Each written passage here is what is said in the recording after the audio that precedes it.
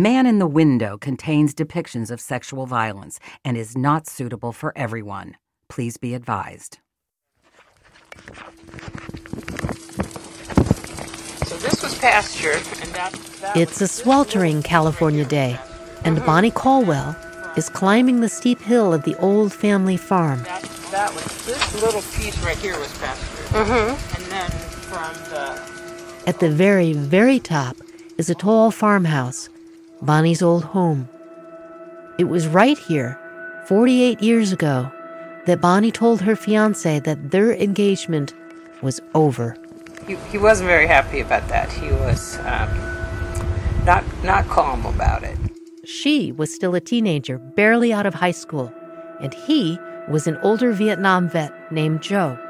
It had been exciting at first, but now she was ending things between them. It was just, I want to marry you, we are perfect together, and I don't want you to do this.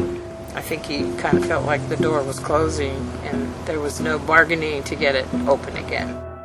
I just said, I don't want to marry you anymore. She gave him back her diamond engagement ring. He took it, then stepped off her porch and seemed to throw it. And that's where we thought he threw it. Her family and friends spent days looking for that ring. Finally, they realized it was all a fake. He hadn't thrown the ring at all. Still, Bonnie figured that was the end of it. But she was wrong. Around the side of the house, there's a line of windows at eye level. So this is my parents' bedroom. This is another bedroom in between, and this was my bedroom. A few weeks after the breakup, Bonnie was asleep in bed, and something startled her awake. And what woke you? Tap on the window. And I just pulled just a thin cotton curtain on the window, and I pulled it back, and he was pointing a gun at my face. She buried the memory of that night for 49 years, until the day she got a call. Her ex-fiancé, the man at her window that night, had just been accused of being one of the worst serial killers in California history, the Golden State Killer.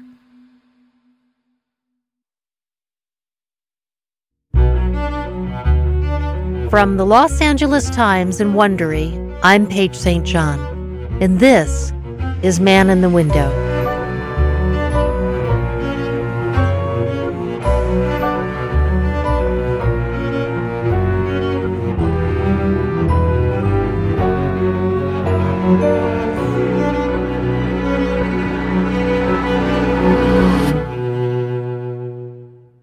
This is Episode 1, Phantom in the Fog. Between 1973 and 1986, a phantom roamed California. He burglarized hundreds of homes, sexually assaulted 50 women and children, and murdered 13 people. At first, he went unnoticed, and then he became unstoppable. He was known by many names: the Visalia Ransacker, the East Area Rapist, the Creek Killer, the original Night Stalker, and finally, the Golden State Killer. In 2018, police for the first time connected those names and horrific crimes to one man. As an investigative reporter, I wanted to know how someone could rape and kill so freely, and then go for decades without being caught. The search for answers took me to a small town, Rancho Cordova. In the early 70s, it's a tangle of looping roads and cul-de-sacs clustered around an Air Force base. Residents here are largely transitory, young military families on the move. And their tract homes are cheap, nearly identical, with sliding patio doors in the back and in front, large windows that face the street. At night, the illuminated windows present a display of the private lives within. At first glance, it seems like a middle-class suburb, but there are no streetlights, and the homes are a little too close together. It has the appearance of being middle class, but without the security. Sergeant Richard Shelby is the sheriff's night watch commander for Sacramento County. American River we call the dividing line. Everything south of the American River is his. And south is from Rancho Cordova, anything below that. Right. He's a tall, lanky man, missing a finger from a gun that once misfired, and he's known for his stubborn independence. There are a spate of break-ins in his patrol area. What did you make of the burglaries? I don't remember anything about it. Yeah. I would have seen it and just thought just another burglary and just wrote it off. Only later, in retrospect, will the theft strike Shelby as unusual. This burglar doesn't touch expensive items like televisions or stereo systems.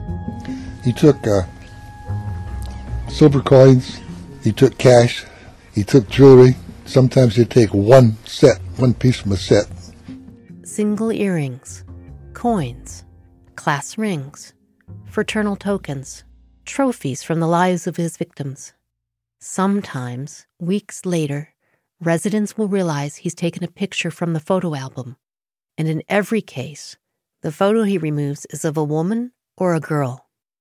There are other unusual features, like the long periods of time he spends in the home, or the fact that he leaves behind burnt matches and half-eaten food, moves women's underwear around and stacks it on the beds. He's unusually careful about the way he operates, too.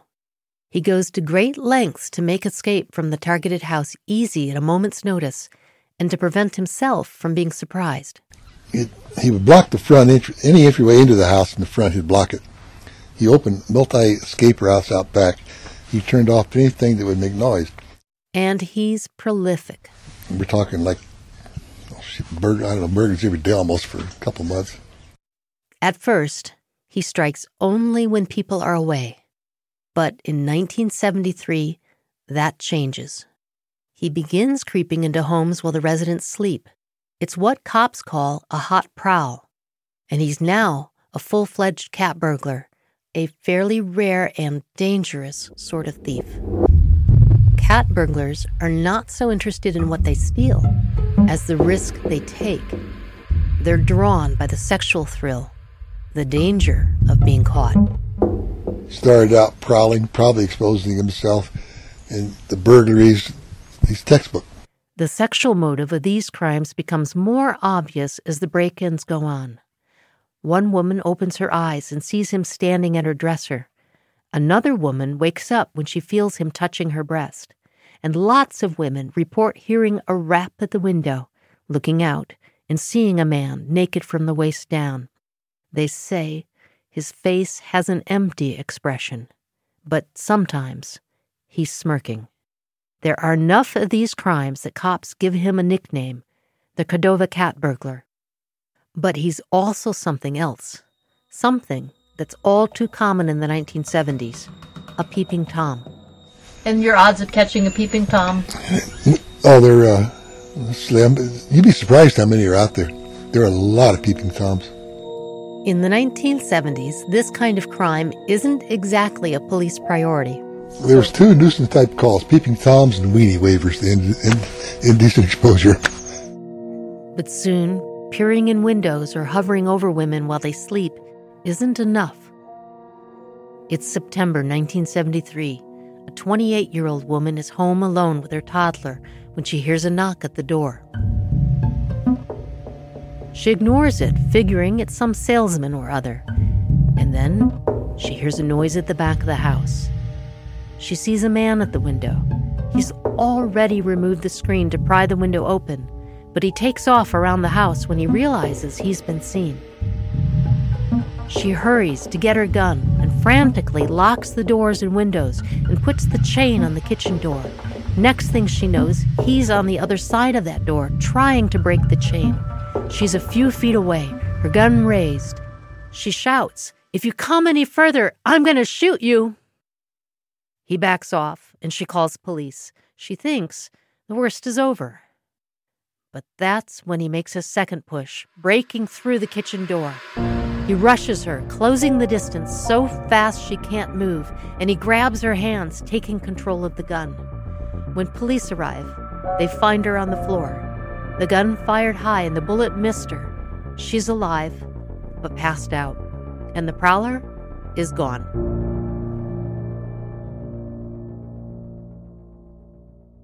By the summer of 1974, Richard Shelby is back to spending much of his time sitting in a car. He's been promoted to supervising the night patrol. One night, the police radio crackles to life. The dispatcher reports a call in Rancho Cordova. Someone's seen a prowler. Normally, Shelby would let his deputies handle this kind of small-time stuff. When he gets to the house, he joins the other officers who responded to the call. They walk the grounds, check the doors. There are no signs of a prowler, so the police leave. Shelby has barely gone a block when the dispatcher reports neighbors have seen the man again. Shelby is the first back on the scene. The neighbors tell him the man must have been in hiding.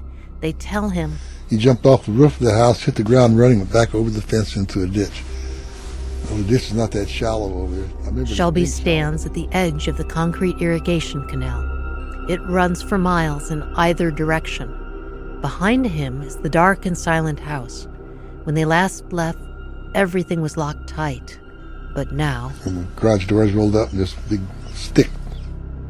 There's a bloody log on the ground. Piece of firewood, probably a foot and a half long, maybe that, but maybe smaller. I remember it was soaked in blood and flesh stuck all over it. Blood and guts all over the thing.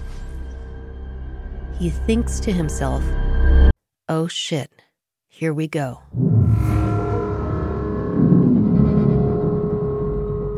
And I should have called backup, but didn't. I've been told the guy was gone. Thinking back, he probably wasn't. He's probably sitting there in the bushes or on the roof watching. But I had my gun out, of course. Shelby steps into the house. He can see well enough without using his flashlight.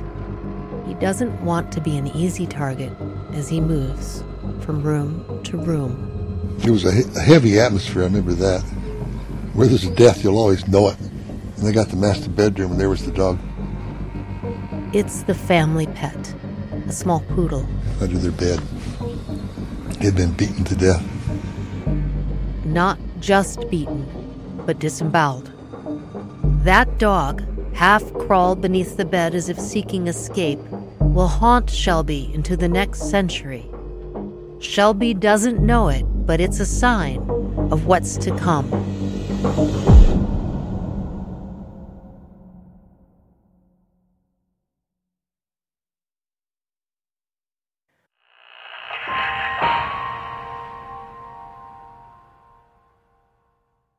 Four hours south of Rancho Cordova, there's another California foothill town called Visalia. Here, the Tule fog often settles in, shrouding the local tomato fields and the citrus groves. It's the kind of town where parents tell their kids, go out and play, and then don't expect to see them until dinner. In 1974, 16-year-old Beth Snelling is one of those kids. Mom would say, be home by dark, or, be home at dinner time. Other than that, she didn't know what the heck we were doing. And could you, if you were to walk down the street at night, could you then basically see in everybody's houses? Oh, yeah. Yeah. Yeah. Could probably even go in them. I mean, people just didn't worry about locking their doors and stuff. Look through her family's window, Beth says, and what you're likely to see was her dad. Claude Snelling sitting in his favorite chair, reading the newspaper with his black-rimmed glasses. She and her father are close. She joins him at his office and they walk home together from school every day, side by side. I think the two of us had a very special bond. My mom said he would have done anything for me. Beth's a member of a Baptist youth group, and she works part-time at the A&W. She has a coveted spot on the Mount Whitney High School letterettes. They're the girls who march with the band and hold up placards that spell the school name. Beth is the H.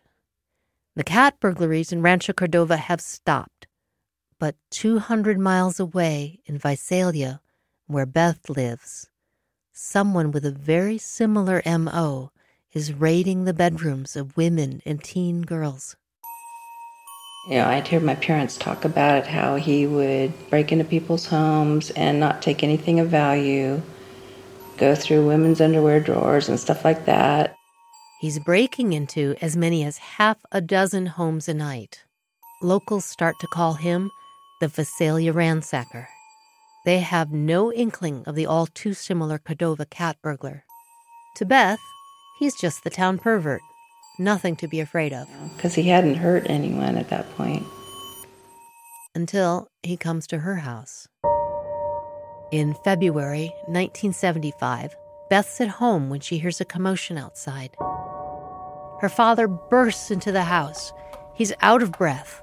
He tells Beth that he'd come home to see a man looking into her window. And he jumped out of the car and chased him down the street. And then eventually he jumped over fences into someone's backyard or something. I don't know. Her father has chased away the peeping Tom. For now. 6 months later, Beth is watching TV in her bedroom with her boyfriend. She jokes with him about the man at her window. She feels mischievous, and she says, "Wouldn't it be weird if that guy was, like, watching us right now?"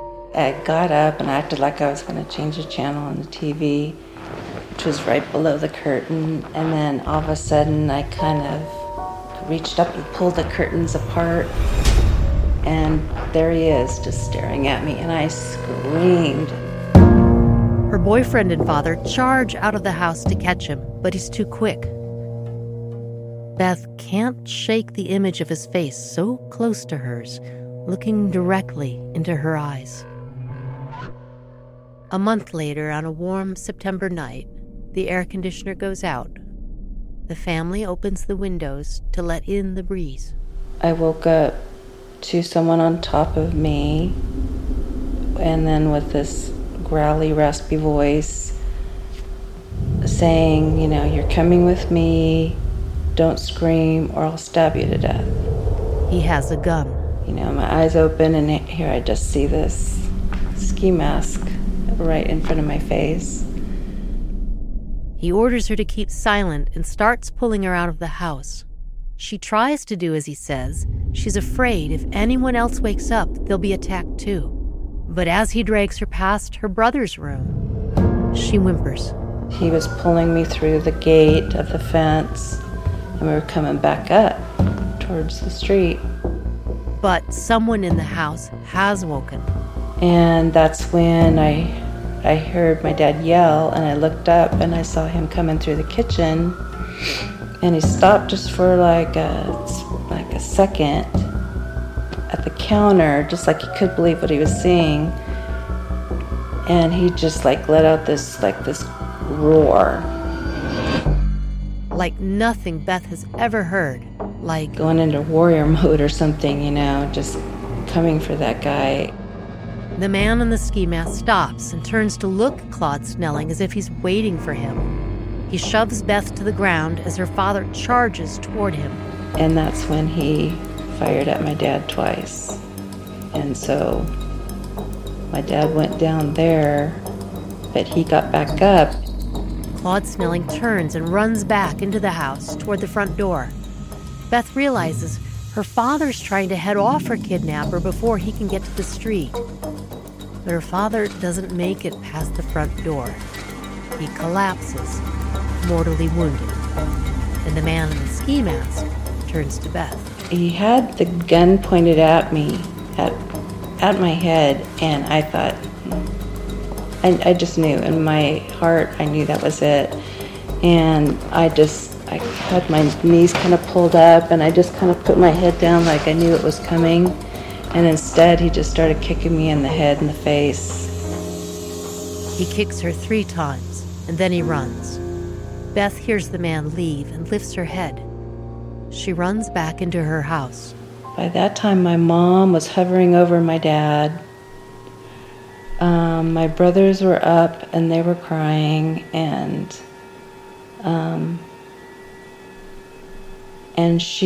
my mom told me to stay with my dad while she called the police. Beth's father is still alive when the ambulance arrives, and it seems like a long time before her mother can get someone at the hospital to tell her his condition.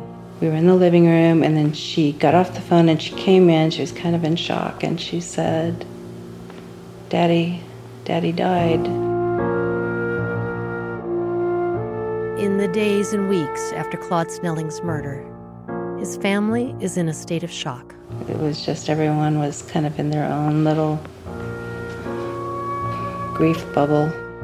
For Beth, the family home is no longer a place of safety. There are too many reminders of that night. Someone had offered to take out all the, the blood-stained carpet through the living room and the hallway, and also in my bedroom. And then they painted it, because there was just like that black dust, fingerprint dust, everywhere, all throughout the house. Even then, I couldn't go back in my room, so I was sleeping in my mom's bed. The town, too, is reeling and afraid. Other high school girls are getting threatening phone calls, and on the dust of a car outside a school, someone writes, "Beth, I'll get the rest." 2 days after her father's funeral, Beth seeks an escape from the endless grief. It's the Tulare County Fair, the biggest event of the year in the county, and the Mount Whitney High School Marching Band will be in the opening day parade. The Letterettes are out in front. I kind of wanted something else to think about, It had been, everything was like so sad. The police urge her not to march in the parade. They tell her, "It's too dangerous. You're the only witness." Beth joins the parade. Plainclothes and uniformed police walk alongside, bodyguards to the Letterettes. For Beth, it's a chance to be an ordinary 16-year-old again. In the days that follow, police take her out of school and bring her to the station to look at photos of suspect after suspect. They're not him. Visalia police know almost immediately who killed Claude Snelling, even if they don't have a name. It's the man they've been calling the Visalia ransacker. They suspect the gun that killed Claude Snelling was stolen in a ransacking just 11 days earlier. Within hours, police are down by the river at the spot the gun owner used for target practice. They dig out scores of spent bullets. By the winter of 1975, Visalia police have laid eyes on the prowler several times, but every time they chase him, he disappears, sometimes into the thick white fog. But they see how he operates. And that winter, they finally get a chance to catch him. There's a surge of prowling reports in one particular neighborhood. Police believe it could be their man, so they set a trap. They ask the mother of a teenager to rake the dirt beneath her daughter's bedroom window. She calls a few days later to say she's found fresh footprints and a strange circle in the dirt. A police detective examines the marks and realizes whoever's been here has used a flower pot to stand on in order to look in through the window. That night, the same detective hides in a neighbor's garage and waits. After a few hours, he spots the prowler sneaking through the shrubbery. The detective steps out and shouts, "Stop!" The ransacker gives a high-pitched shriek, draws a gun, and fires. The bullet shatters the detective's flashlight, and he's knocked to the ground. The prowler escapes, but police have gotten their first visual. Round face, short blonde hair, 5'10", thick build. The publicity from this incident brings a flood of tips, easily another 100 suspects. None fit. The Visalia detectives are at a dead end, and so they turn for help to a noted psychiatrist. He tells them their thief is a sexual voyeur with little interest in stealing, a man excited by the risk of trespassing in intimate spaces, and who very well may enjoy the danger. By the end of 1975, there have been at least 125 incidents in Visalia. The psychiatrist tells the detectives there are likely hundreds more victims police don't know about. Women whose windows he has stood at. Women he has secretly watched. Armed with the psychiatrist's profile, Visalia detectives turn next to the doctors at a state hospital for sexual offenders. And those doctors tell detectives their suspect is driven by a compulsion, and they give police a warning. He isn't going to stop. He can't stop.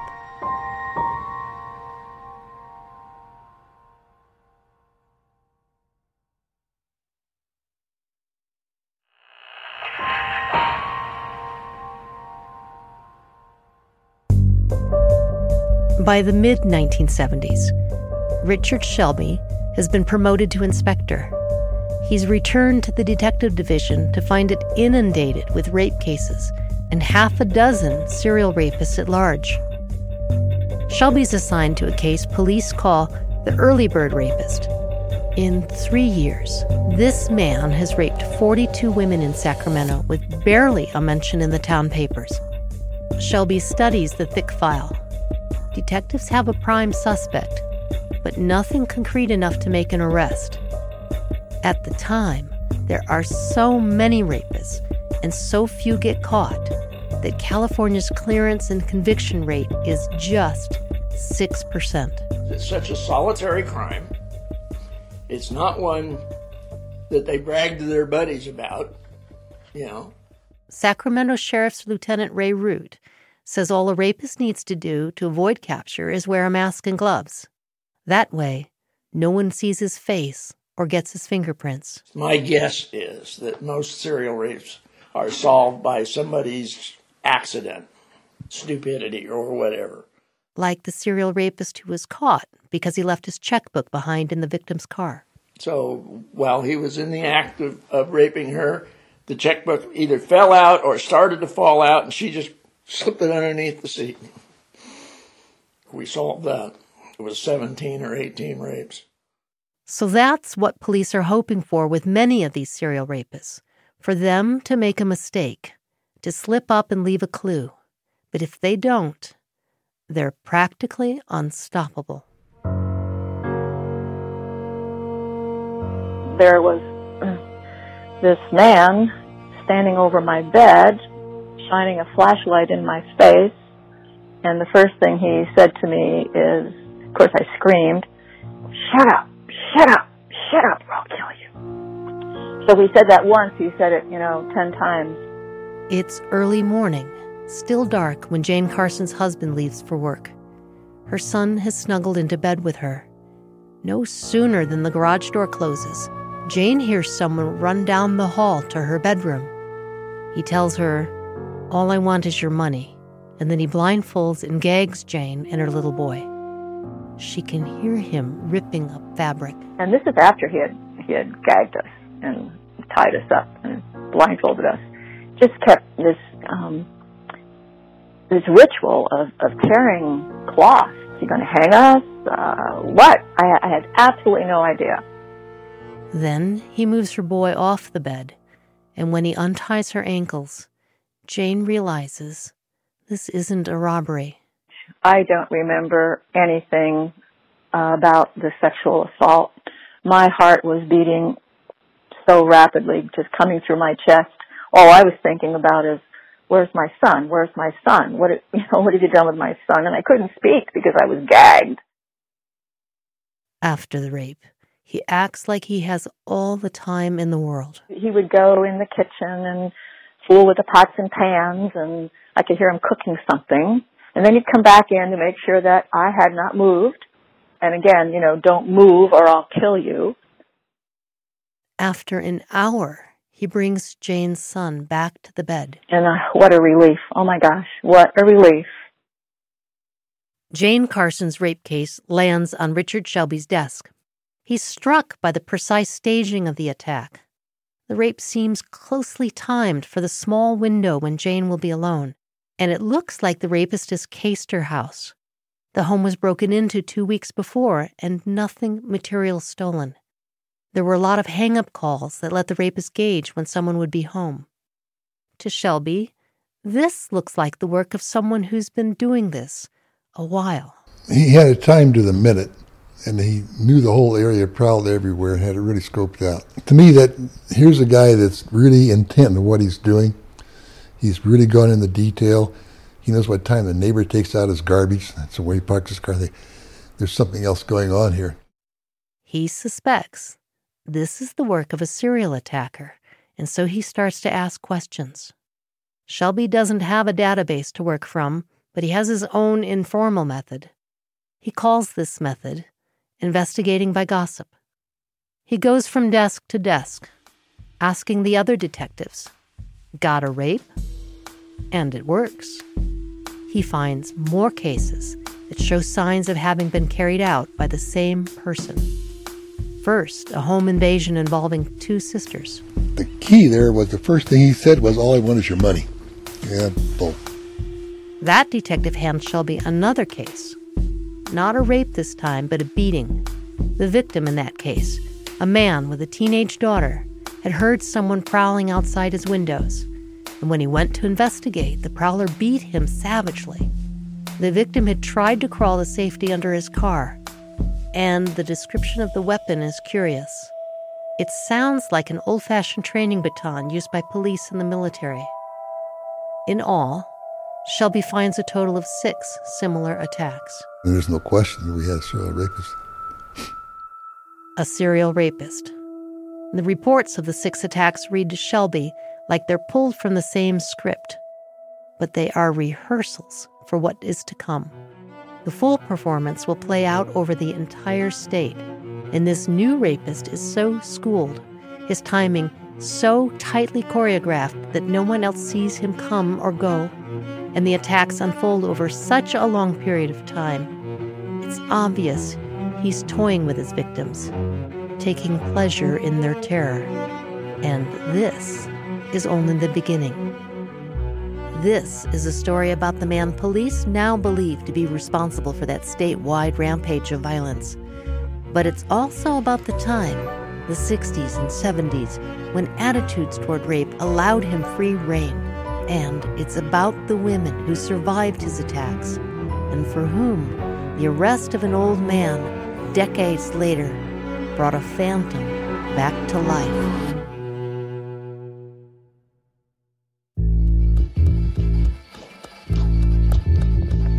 From the Los Angeles Times and Wondery, this is part 1 of 6 of Man in the Window. We'd like to give a special thanks to the Mount Whitney High School Marching Band under Mrs. Archuleta. Man in the Window was written and reported by me, Paige St. John. Senior producer is Karen Lowe. Associate producer is Casey Georgie. Original music by Allison Leighton Brown. Music coordinator is Marcelino Villalpando. Sound design by Spoke Media. Our editors at the Los Angeles Times are Steve Clow and Shelby Grad. Executive produced by George Lavender, Marshall Louis, and Hernan Lopez for Wondery.